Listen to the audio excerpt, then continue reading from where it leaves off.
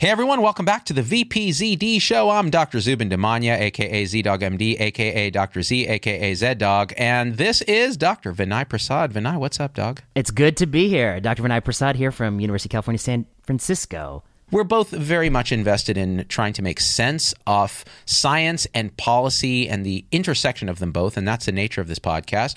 It's been a crazy couple weeks, right, Vinay? This Omicron has fulfilled its destiny as the most contagious thing ever, while it appears that severity. It appears there's finally a variant that also infects rich people, too. And so that's changed a lot of things now that you can infect a few rich people. Yeah. So that's changed people's perspective on this pandemic, I think. It sure has. In fact, it used to be you would shame, there was a sense of shame with getting infected. And now people are like, oh, yeah, no, pretty much everyone's got it. So it wasn't about me and my masking and my distancing. One interesting piece of data here that I just have to say, I just spoke to a friend who works at a large health system in the Bay Area. Their positivity rates on screening pre-op, all right, are roughly 8 to 10%. So in other words, these are people who were told, hey, don't try not to get COVID because you're going to have an elective procedure. Right. And screening them, they're 10. So everybody is getting Omicron, no matter what the mitigation measures are. Even when they, quote unquote, did everything right. Even when they did everything right. They did everything right. They stayed home. They masked up. They ordered DoorDash so someone else could get sick instead of them. And they still got positive. Now, and the symptomatic rates are something like, I think he said roughly, I don't know, in the 20% range were completely asymptomatic. About 43% were mildly symptomatic in people they were testing in general. So it's some interesting data. Very interesting. I think it tells us that Omicron is widespread. Omicron is, vaccines are great at protecting you against severe disease or death, but vaccines don't appear to be doing all that much in slowing transmission. And so we have vaccine effectiveness data from Ontario in 37%, from Denmark, that's also rather on the low side. And so I think Omicron is the thing that, to some degree, is a great equalizer in terms of getting you sick. People are getting sick who have been unvaccinated, people who have been vaccinated, people who are young, people who are old, people who are poor, people who are rich. So, it is that great equalizer. And in that sense, it has taken away a lot of the stigma, the moralizing. People are now saying, hey, don't shame me just because I got it, Whereas before, I personally think that was always unacceptable, but before they were happy to do it. They were more than happy to do it. I'll say a lot of kids in my kids' schools are out positive. It's now completely destigmatized. Like everyone just assumes everyone is positive, which it's really interesting, Vinay, because one thing I really in a seasonal cold with a coronavirus, if we were to test the entire population, I think the numbers would look like this. In a normal seasonal cold, I'm speculating, and editorializing, but I think they would look exactly like this. No, you make a great point. Nobody knows because we never, had so much availability of testing, right? Yeah, to swab you with every little tickle in your throat every winter. You're right. Exactly. My kids are like the only kids in their school that have been opted out of the pooled antigen testing. So all the kids leave class once a day to go get tested, and they're the only two who sit there, and they get to party and have snacks and all that. And I'm sure, and they asked me, they're like, well, so why are we not testing? And I'm like, because what will we change? If you have symptoms, we're going to keep you home. Right now, every single person has a date with this thing, That's what I think. I mean, I think that's what it's leading to, the realization. So it's interesting. So they don't have to go and spit into that tube, trying to muster up whatever saliva you can to spit into that tube. And what is it? You need to get like 1 ml or 1.5 ml. There's a certain amount of spit you have to produce. There's an amount of excreta that needs to be produced, Vinay. And I'll say this. I've been spending my entire life trying to teach these little buttholes not to spit. And now their school is institutionalizing it. So, it is what it is. And then what do? They take a little spit from everyone's tube and mix it into a big ball of spit. That sounds lovely. And then they test that big ball of spit. And if that spit's got any COVID in it, then they go back and test each individual spit. Is that more or less what they do? That sounds correct, yeah. And I don't understand the point when Omicron has a screening positivity rate of over 8%. But I'm curious, have they found any in the spit yet? I don't know because I get the emails every single day and the texts every single day saying positive, and I ignore them. I just delete them because what is it going to change? They do send. Oh, you do. Oh, they're positives though. Okay. My phone blows up all day, every day. What is surprising, Vinay, is that they've actually pulled their heads out in this. I'm editorializing that school is still open. And I know some friends in some private schools here in the Bay, school has become virtual for the first few weeks because the rich parents are like, well, we have the resources to keep these kids home and we don't want them bringing home Omicron, even though we already probably have it. So there's that. Can't afford them getting the butler sick, who knows? Yeah. If Jeeves goes on a vet, all bets are off. Yeah, exactly. The butler, the cook, and the au pair, and the nanny, they can't afford getting them sick. Sure. And the household manager that manages all of them. The household manager. Yeah, who doesn't have a household manager? So, there's so much to talk about. I want to talk about Novak Djokovic. That's the talk of the town. I want to talk about boosters, and I want to talk about, somebody had a nice thread. It was called, the most cringeworthy COVID-19 tweets, and I gotta read some to you and get your take on them. Where should we begin? I want to begin with the tennis player. What do you think? Yeah, do it, because I know nothing about this, so you can teach me and I can respond. Well, I guess I don't. To be honest, now I feel guilty because I don't know that much about. I was a Roger Federer fan. I'm a Federer fan, so okay, but Djokovic is good too. So he's a tennis player, elite tennis player. I think he's often number one world tennis player. I think he probably is in this moment. And he had COVID-19.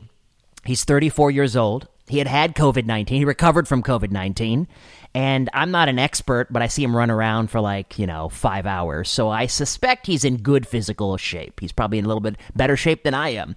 I was just doing a little exercise, and I think I had myocarditis. Something was not clicking.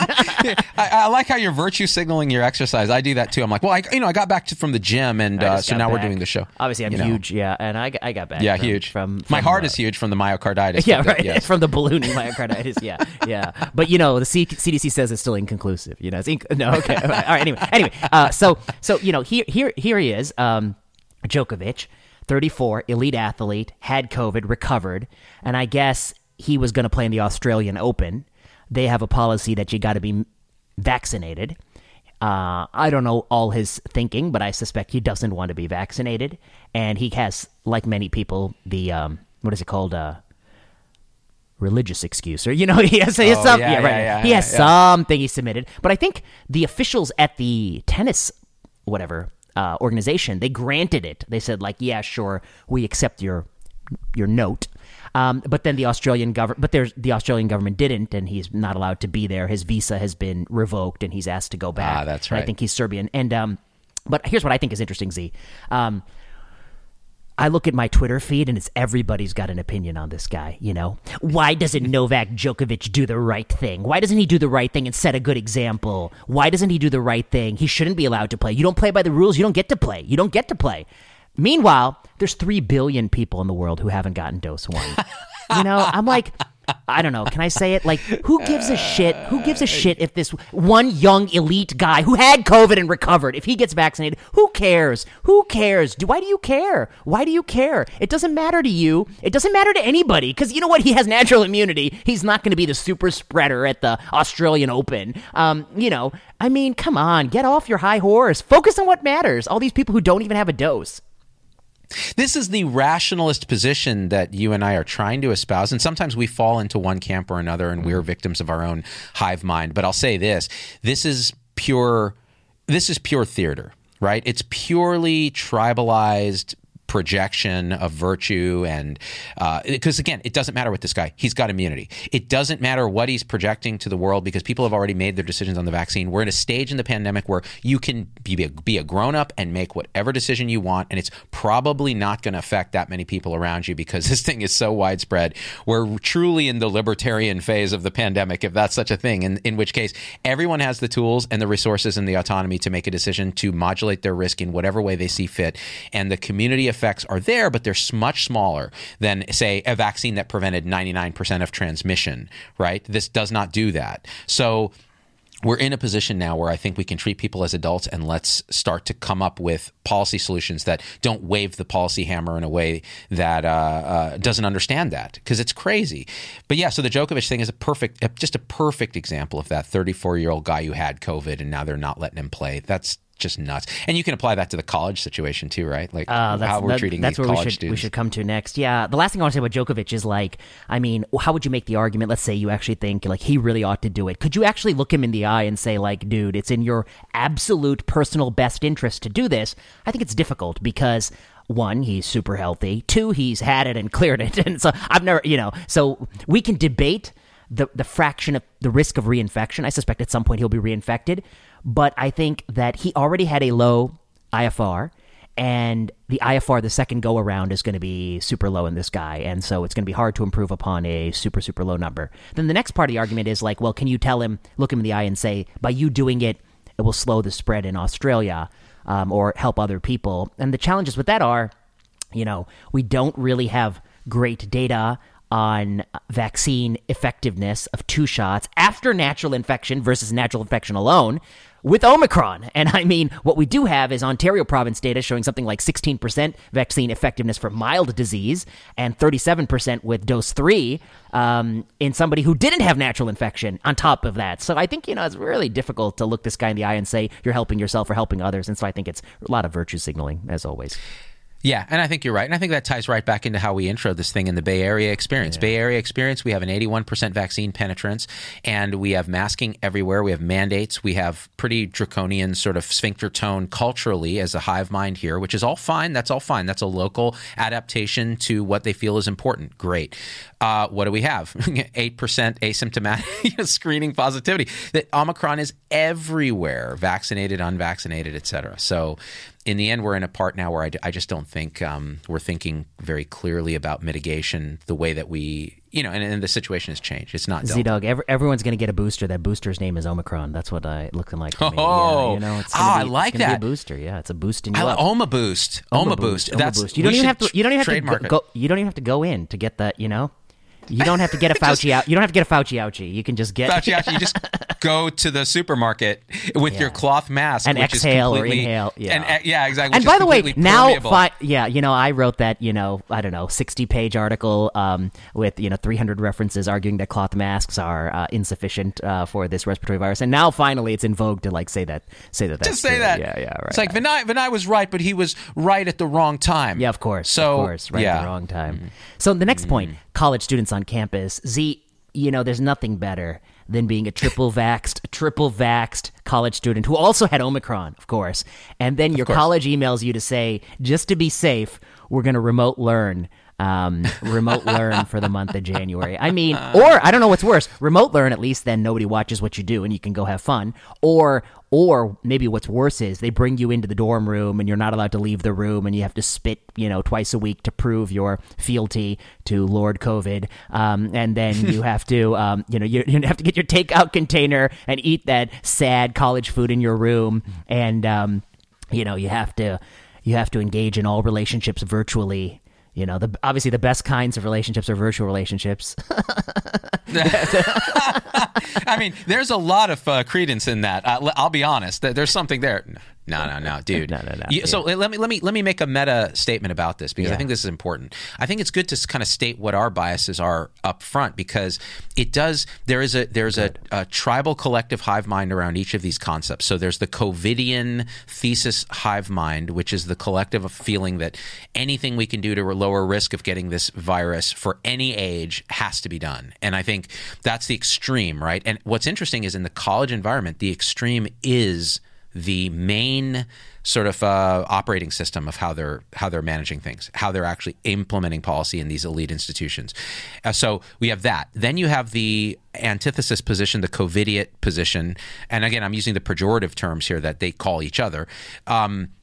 Which is we shouldn't be doing anything. These kids are completely unharmed by COVID and they can't harm anyone else and they shouldn't be masked. They shouldn't be bothered and everything should be wide open.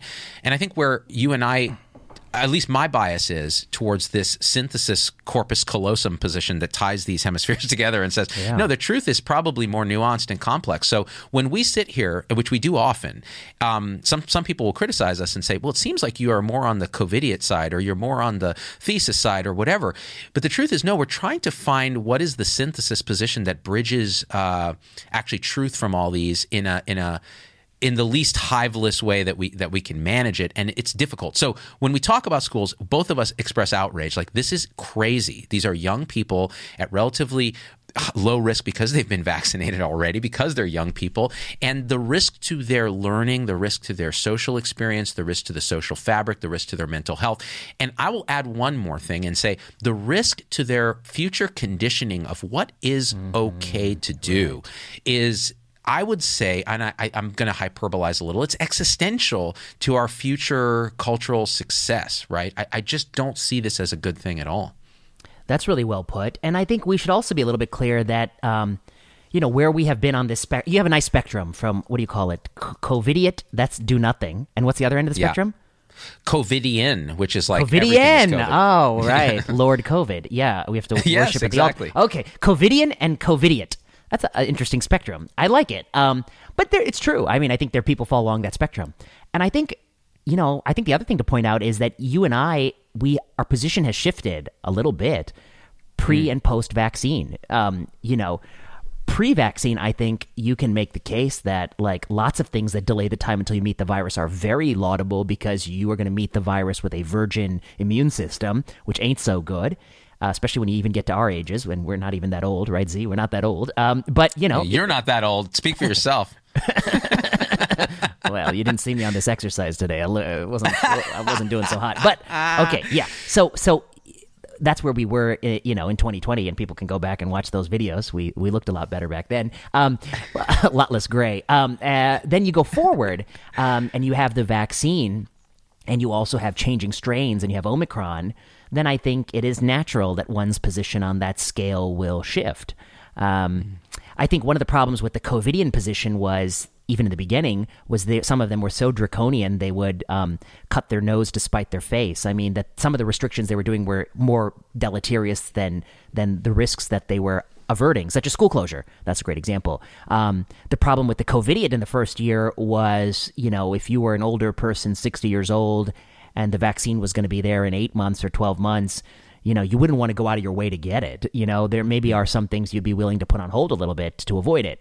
But I think, in general, if I were to say, I think most of the mainstream media was on the COVIDian side, and probably the COVIDiot side was maybe more unfairly treated because they largely fell outside of the elite classes, and so they didn't really have a voice. But yeah, I think it's an interesting spectrum. And again, I don't think we're here. I mean, I'm certainly not defending any extreme pole. It's just where we are in the moment. It just doesn't make sense. So, I mean, you can look at it any way you want, but you zoom out on America and you look at everyone and you go out and you drive 2 hours outside of San Francisco and you'll see people in restaurants and bars and people living normal life. There's no COVID out there, apparently. A lot of people are doing normal things, travel.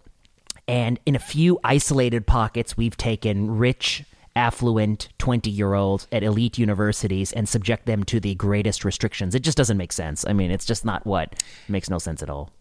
And these are our future leaders, right? So they are now conditioned to believe in this sort of world of safetyism where this is how you reduce risk when risk isn't, we're not even understanding it correctly. So I think that's why we need more voice. Now, what's interesting is so where on this spectrum, where would you put a Jay Bhattacharya, say, someone who is in elite? He is at elite institutions, Martin Kulldorff, Marty McCary. Personally, I don't think these are on the COVIDiot spectrum, even though they're espousing some antithesis values. They're in an integral, this is more alt-middle kind of what I call this sort of corpus callosum that's bridging, trying to find truth. But the thing is, they look really antithesis because, like you said, the mainstream collective leadership and media in most of the country, not all of it, is COVIDian. Is full-on thesis, like hardcore. And that's where I think it gets back to the Twitter thing with the tennis player. It's kind of like, well, these are the guys that are then signaling on Twitter. No, he needs to do the right thing and get vaccinated, absolutely. And they're not really looking at like the nuance in that at all. They're seeing it from that sort of tribal perspective. I just want to say something there. I mean, you're making a really great point, which is there's two spectrums maybe. There's the spectrums of average, everyday Americans, and it's hard to know where they fall because we don't get to hear all their voices. And there's the spectrums of the elites. And, whether Jay and Martin and Marty want to admit, and myself and you want to admit, but, we are part of we're all professionals, we're doctors, we're professors, we're et cetera, et cetera. We're part of that sort of elite cohort.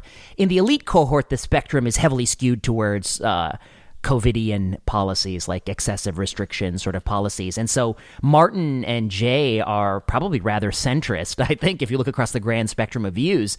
But, that said, I think I've always said, I think the failure was we didn't have a dialogue with them. I didn't sign the GBD. But I think that there were a lot of things in the GBD I liked. I mean, and I think a lot of things we could have all agreed on. I think everyone who could have agreed at that moment in time that schools is the most important and nursing homes need special protections, we didn't do that. That was part of the GBD. The part that I think we may have had some disagreement on was, at the time they were saying that, even perhaps bars should be open for 20-year-olds. Now, okay, that's a place where there could have been some dialogue. I'm not saying they're right or wrong. I actually don't know the answer about the fall of 2020. But what I am saying is that they were unfairly portrayed as being, the people called them let it rip. They actually did not say that. I don't think so. I don't even know who coined that phrase. That wasn't their point of view. Their point of view was that you need to deeply protect some pockets and let a lot of normal society function insofar as people voluntarily choose to function, which we know won't be 100% because people will change their behaviors without restrictions. So I think their position is not really fairly characterized. But anyway, go on. I think that's well put, and I think just for people who don't remember or don't know our nomenclature, GBD is Great Barrington Declaration, and I got to say this, one of the interesting phenomenon of the sort of collective hive minds that have appeared, right, is that a guy like Jay, a guy like Martin, even Marty McCary, they will only get broadcast on platforms that tend to favor the more antithesis side of the spectrum, like the Fox News or the Breitbart or whatever it is, the more conservative outlets. And it's a little unfair to that message because it then further polarizes the message. But that's our mainstream media ecosystem that we have. And until we can build those bridges, those more alt-middle sort of projection platforms. And I think yours is one. I'm trying to make one where we can say, oh, no. Here, you can have Paul Offit on in one day and you can have Jay Bhattacharya the other day, and they are both trying to weave some kind of truth. And there's zero politics. Like you don't feel that you couldn't tell who they're voting for. You know what I mean? You're absolutely right. And I think that's like such a key point, which is that the main ecosystems, they didn't want to engage with people they view outside of their very narrow worldview to their detriment. I mean, a great example, I just saw something that says, like, look at the difference in viewership between Joe Rogan and CNN. He's crushing them, Joe Rogan, he's willing to talk to people all over the place. I mean, isn't he? I mean, he's every time somebody gets banned or canceled, they go on Rogan and they talk. And, you often see, as you and I both saw with McCullough, there are some things that we think are not quite right. You often see kernels that you think are right in people who hold these positions. And then when he had Sanjay Gupta, same thing. You'll see a lot of things I think are not right with Sanjay's positions. But Rogan, I think, is filling that void. Mainstream media needs to reconsider what their goals are in life. I mean, their goals have to be to broadcast a range of views and not to just feed their audience the same very narrow set of ideas. And I'll say this peacetime approach of deplatforming, say, vaccine hesitancy or that kind of thing, or using mainstream media to not give equal time to crazy ideas, that doesn't work anymore because a Rogan, who is, honestly, I'm going to say something I don't think is controversial, but people will take it controversially. Rogan is a synthesis guy. He is trying to find truth. He's curious. He's inquisitive. He's smart. Now, where I think, has some bias that he may or may not recognize is that he does tend to platform people who get deplatformed elsewhere because he sees it as a direct, attack on free speech and so on. And he tends to lean a little conspiratorial. So that's really well put. Yeah. In fact, anything he goes, he disproportionately platforms the deplatformed, not like proportionately platforms the deplatformed. Yeah. Exactly right. And then when he gets a thesis guy on, he picks somebody like Gupta, and Gupta is not the best person. Like Vinay going on Rogan would be amazing because you share a heterodox suspicion of the financial motives in healthcare, the actual outcomes, and so on. But you can also speak quite clearly to the scientific virtues of some thesis position stuff without engaging in any conspiracy stuff, which I think will be really interesting. But so a guy like Rogan then fills the void when the mainstream media fails, and then he gets pilloried by the mainstream media. Oh, they're he just himself jealous. took horse. I mean, I think they're just they they cover are him jealous. because their ratings are in the toilet. Covering him helps them. Before we run out of time, I got to take you through this thread because I think I want to see your reaction to some of these. This is what I don't know. Somebody who goes by the name of Polar Bear PhD on Twitter says it's time for the dumbest tweet of 2021 contest. Put your nominees in the replies. Screenshots preferred. Retweet this and like your favorite nominees. I started with a few of my favorites. Okay, so here you go. Here are some of the favorites from dumbest tweets of 2021, and I'll try not to humiliate the people who said these things, although... Oh, why are you pulling punches? These are public tweets. They are. Well, people can go check them. Yeah. Insofar as it's relevant, I think maybe I'll say. Okay, this is one. I mean, this is a professor of epidemiology. Genuine question for people more concerned about schools being closed than COVID. Are you aware mandatory schooling is barely a century old in this country? Maybe all your grandparents had high school, but what about your great-grandparents? Education is important, but it's a pandemic! Exclamation mark. Z-Dog, thoughts? Yeah, you know what? You guys know about like hygiene and and sewage, right? Like that's only about 500 years old. Like we could go back to the Roman times when you would just shit in the street. Like what? I mean, come on, it's a pandemic, fam. What are we doing? This is madness. This is absolutely like the one thing that's raised people out of poverty, that's actually solidified civilization in a positive way, which is this mandatory education of children. Like humans are unique in that we really teach our offspring what is important and continue our cultural, like we evolve outside of the physics of evolution in our biology to the noosphere, the mind sphere. And this is how we do it with children. It's the only outlet for poor kids to actually rise up, short of becoming a rapper or a basketball star. And this is the tweet. And this is a professor of epidemiology. Which has only been around for 100 years. Before that, we would just put sewage in the well water. Okay, here's another one. Professor from Europe. Saying, how to make your cloth mask a little bit, how to beef it up a little bit. And this was January 2021. Exactly what I do. Putting a, in parentheses, clean, obviously, panty liner on the inside of the buff makes it into a very effective filter. So this person, obviously a clean panty liner in the mask. I was going to say, if it wasn't clean, it sounds like some kind of Japanese fetish that would show up online. Like that's just a thing.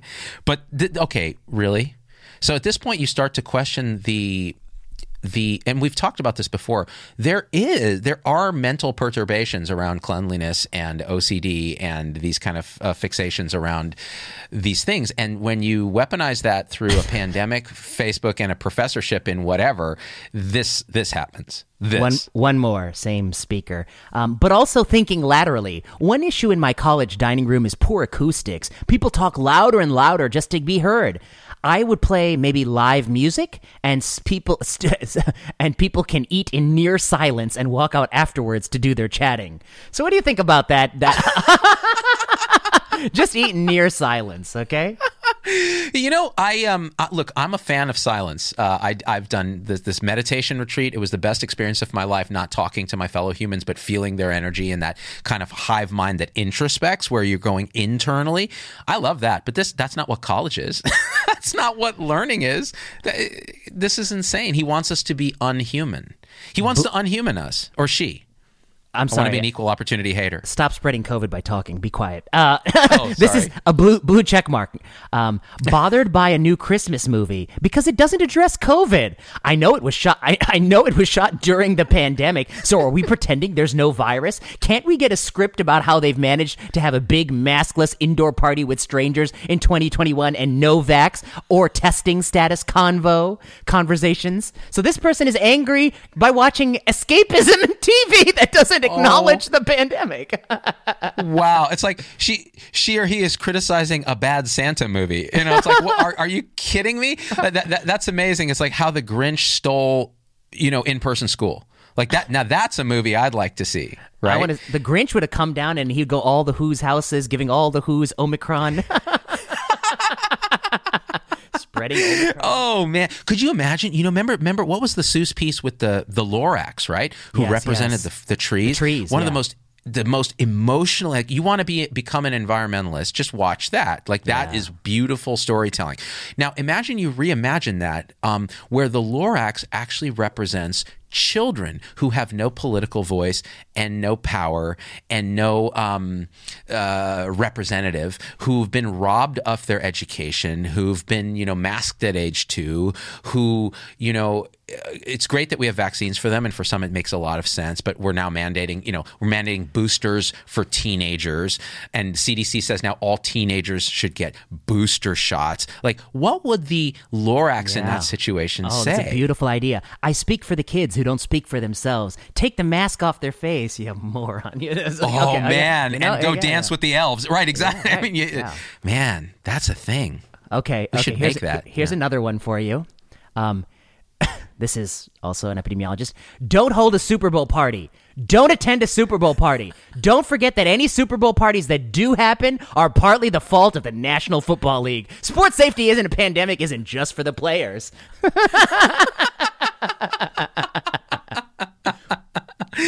Oh my gosh. In the old days, Puritans would have said this stuff. Like, the devil will be in you if you go, if you spill your seed through masturbation. It's like, okay, I went to masturbation, Vinay, because that's what I do. But this is almost a puritanical moral panic that is expressing itself on Twitter. This is another good one. And this one I have to say the name because it's sort of a notorious person that makes the punchline of the joke. The name of the person tweeting is Eric Fagel-Ding, who is... Of course. I kind of read your mind on this. I was like, it's got to be Eric, yeah. The king of fear-mongering. Although I think... But didn't he also relocate his family to Austria? While saying the U.S. school should be closed, he took his kids to go get school in Europe. Anyway, this guy is a notorious fear-monger, gets the only person who gets anger from both COVIDiots and COVIDians about it being wrong is this guy. Okay, here's what he said. Quote, "We are truly living a 10% existence right now under the coronavirus. When it comes to epic informative threads on COVID, I kowtow to Andy Slavitt, former Obama official, and his daily rich insights. This thread was one of the best yet. Let's prevent epidemic from hitting 200K or even 100K deaths." And Andy Slavitt writes back, "Thanks, Eric. We all learned so much from you."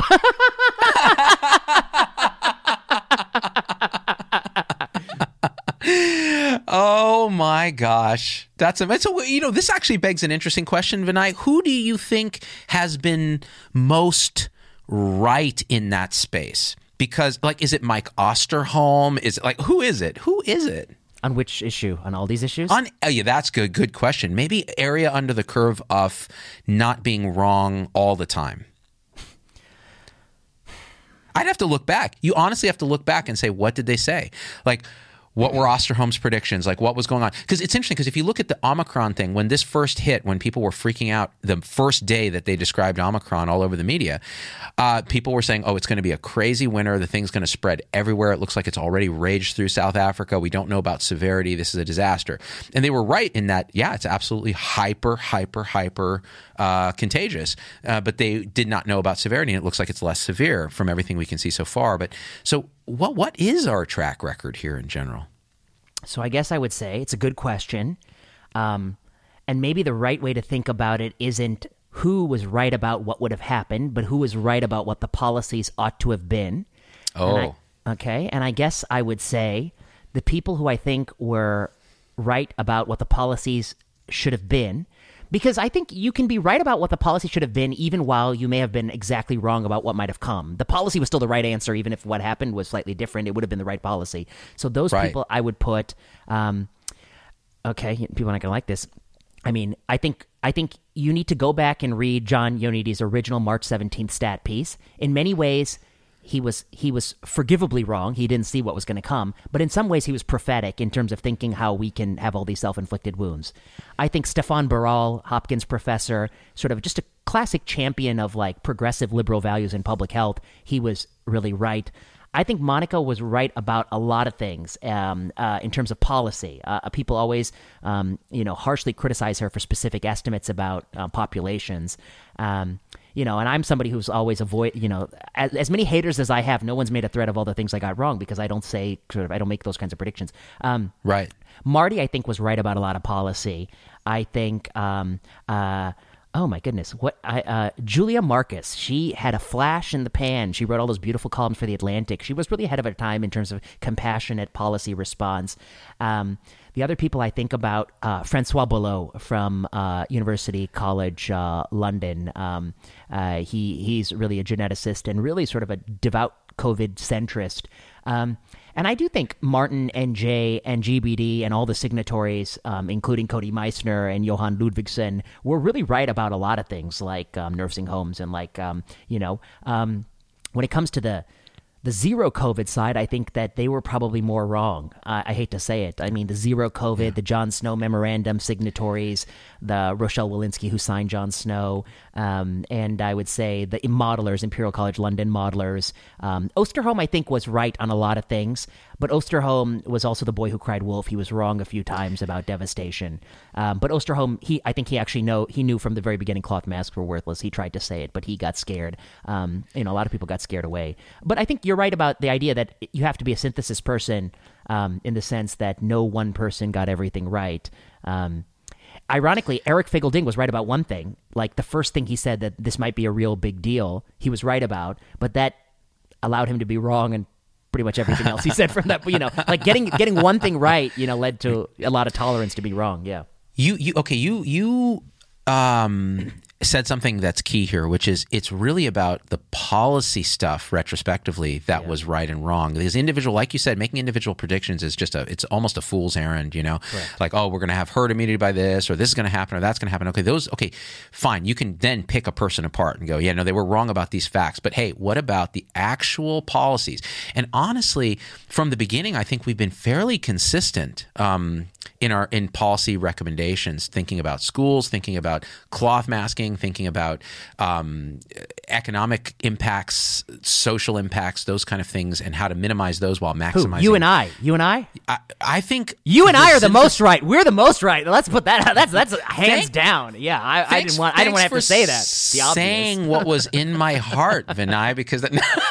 Let me refer to it as the synthesis tribe. Yes. So the people that you mentioned, it's a synthesis tribe, and although they'll be painted as antithesis or COVIDian or whatever by whoever doesn't like that particular thing. But so I think the policy recommendations were generally correct. Now this is the thing though. So how do you then respond? Because let me push back and say, I'm a COVIDian, I'm more in the COVIDian, I'm a Rochelle Walensky. No. Look at all the deaths. If we had done draconian lockdowns, full masking of the population, forced vaccination of everybody, and had done all this, we would have had much less death. It would have been a true, not COVID zero, but COVID zero bad outcomes as much as we could. What would I say to such a person? Mm-hmm. I would say, I hope they wouldn't even have the courage to say that. I mean, it's totally delusional in many ways. One, I think you can't wish you lived in a place you didn't live in. I saw somebody who was like, "Oh, the pandemic would have been different if we weren't so politically polarized. The pandemic would be different if we were an authoritarian regime like China." Well, guess what? We're not. We are who we are. You have to do the best with the country you have. And it was very clear, very early on, that you would have a window where you would get unanimity. And that was the window where Fauci said, "We got to hunker down. We all got to hunker down." That was his window. He had 15 days of unanimity. But the moment the unanimity broke, you will naturally get a plethora of views.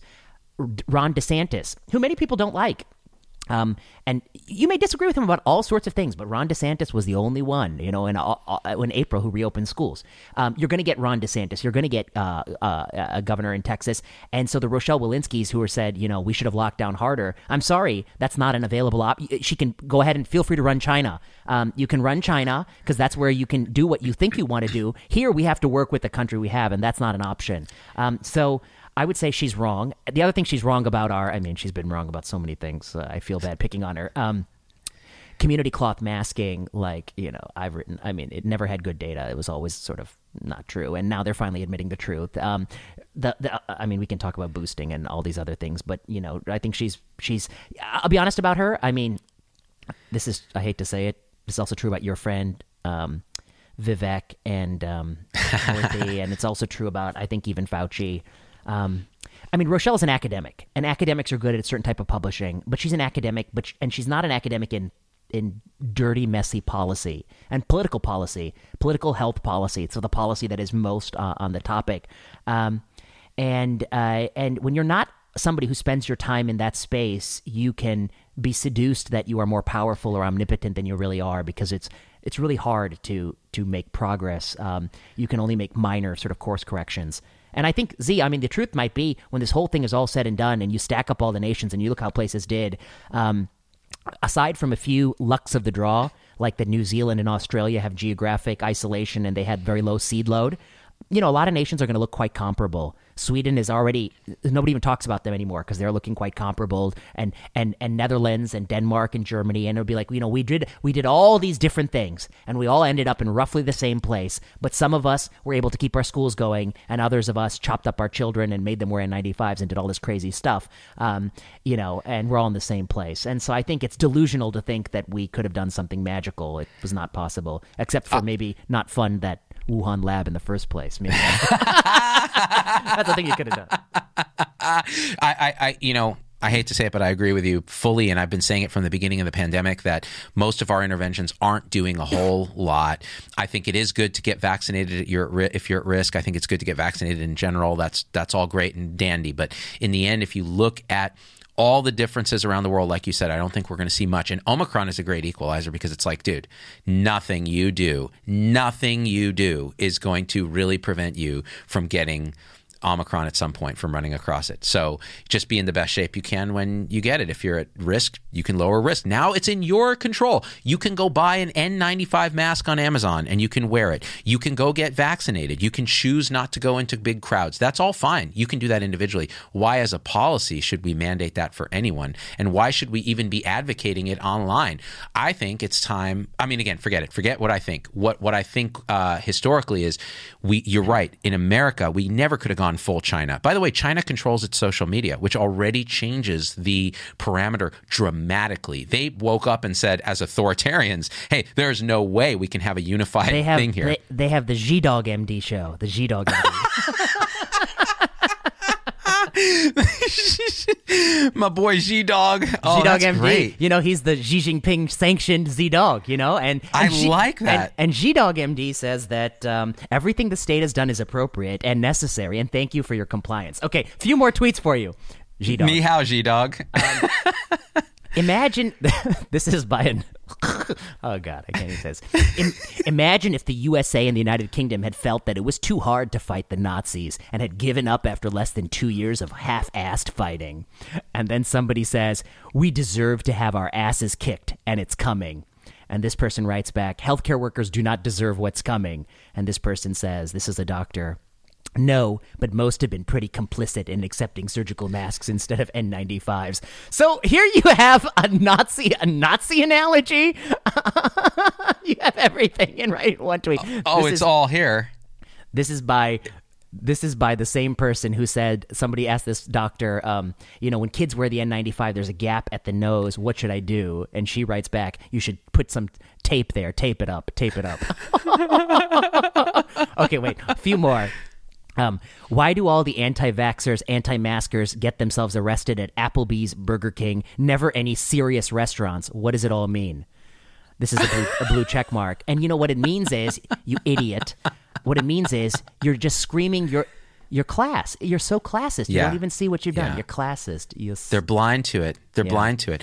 Actually, can I say something about blindness really quick? Yeah. So, and again, somebody actually criticized me validly saying, stop using the word blindness. And again, I don't like word police, but he said, look, my son is blind. And when you say blindness as some kind of negative thing, it really does affect people who were born sightless and unsighted and so on. And I said, okay, look, I'm ableist as fuck as it is. So I'll do my best not to use that term, but I'll say people are totally unaware of their own situation because they are part of a collective mind that is instantiated by their ability to use social media as a kind of neurotransmitter. And this collective mind feeds down to them in a way that they're unaware, and they then become completely clueless as to what's actually happening. And they behave in ways that seem so ridiculous if you're not in that hive mind. And so you can see that in the elite, the people on Twitter who are saying stuff like this. Somebody living in the Midwest who's in a different hive mind, right? Or no hive mind because they don't use social media, look at this guy and go, you are insane. You are a rich elite fuck. Yeah, exactly. Yeah. That's what you are. And you don't even know you are. But I was thinking about the blind. I mean, it's really, what if you were to say some people have neglect, but then somebody could have a brain issue and have actual neglect, hemispheric neglect. We're going to run out of... It's a slippery slope. I think it's tough to think of words that don't make anyone feel anything, You know what? You're right, and that's why I don't like the word policing at all, but part of the reason I brought that up is I wanted to give that person a shout out and say, listen, I understand what it's like to feel marginalized and all of this. I get it. But again, we can't... It's very hard to change language. Like I've gotten criticized for using the word tribe when we talk about we're in this synthesis tribe or we're in this. Well, as a Native American, the word tribe has a certain meaning, and it's actually I saw that the Journal of Hospital Medicine has issued a strict apology because they talked about tribalism and really? Yeah. Oh, there's a whole paper on it. It was like they wrote a paper on tribalism in medicine, and then they wrote an apology that we were wrong to use the word tribe. Oh man, come on. You know what I think? Listen, this is what you do. When I get emails like that, I feel for the person because I know they're suffering in some way, and I write back and I say, I hear you and I honor what you're saying, but the truth is, it's very hard for me to change how I speak because words are words. So they're not violence. They're not, So I gotta go because some cleaners here. All right, talk to you soon. All right, Vinay, thank you so much, everybody. Do us a favor, subscribe, leave a review to the podcast. It helps us tremendously. Check out Vinay's podcast, Plenary Session, and my own podcast, The Z-Dog MD Show, for deeper dives on all this stuff in different ways. We're going to keep doing what we're doing with your support in a synthesis tribe. I'm going to use the word way. Vinay, have fun storming the castle today.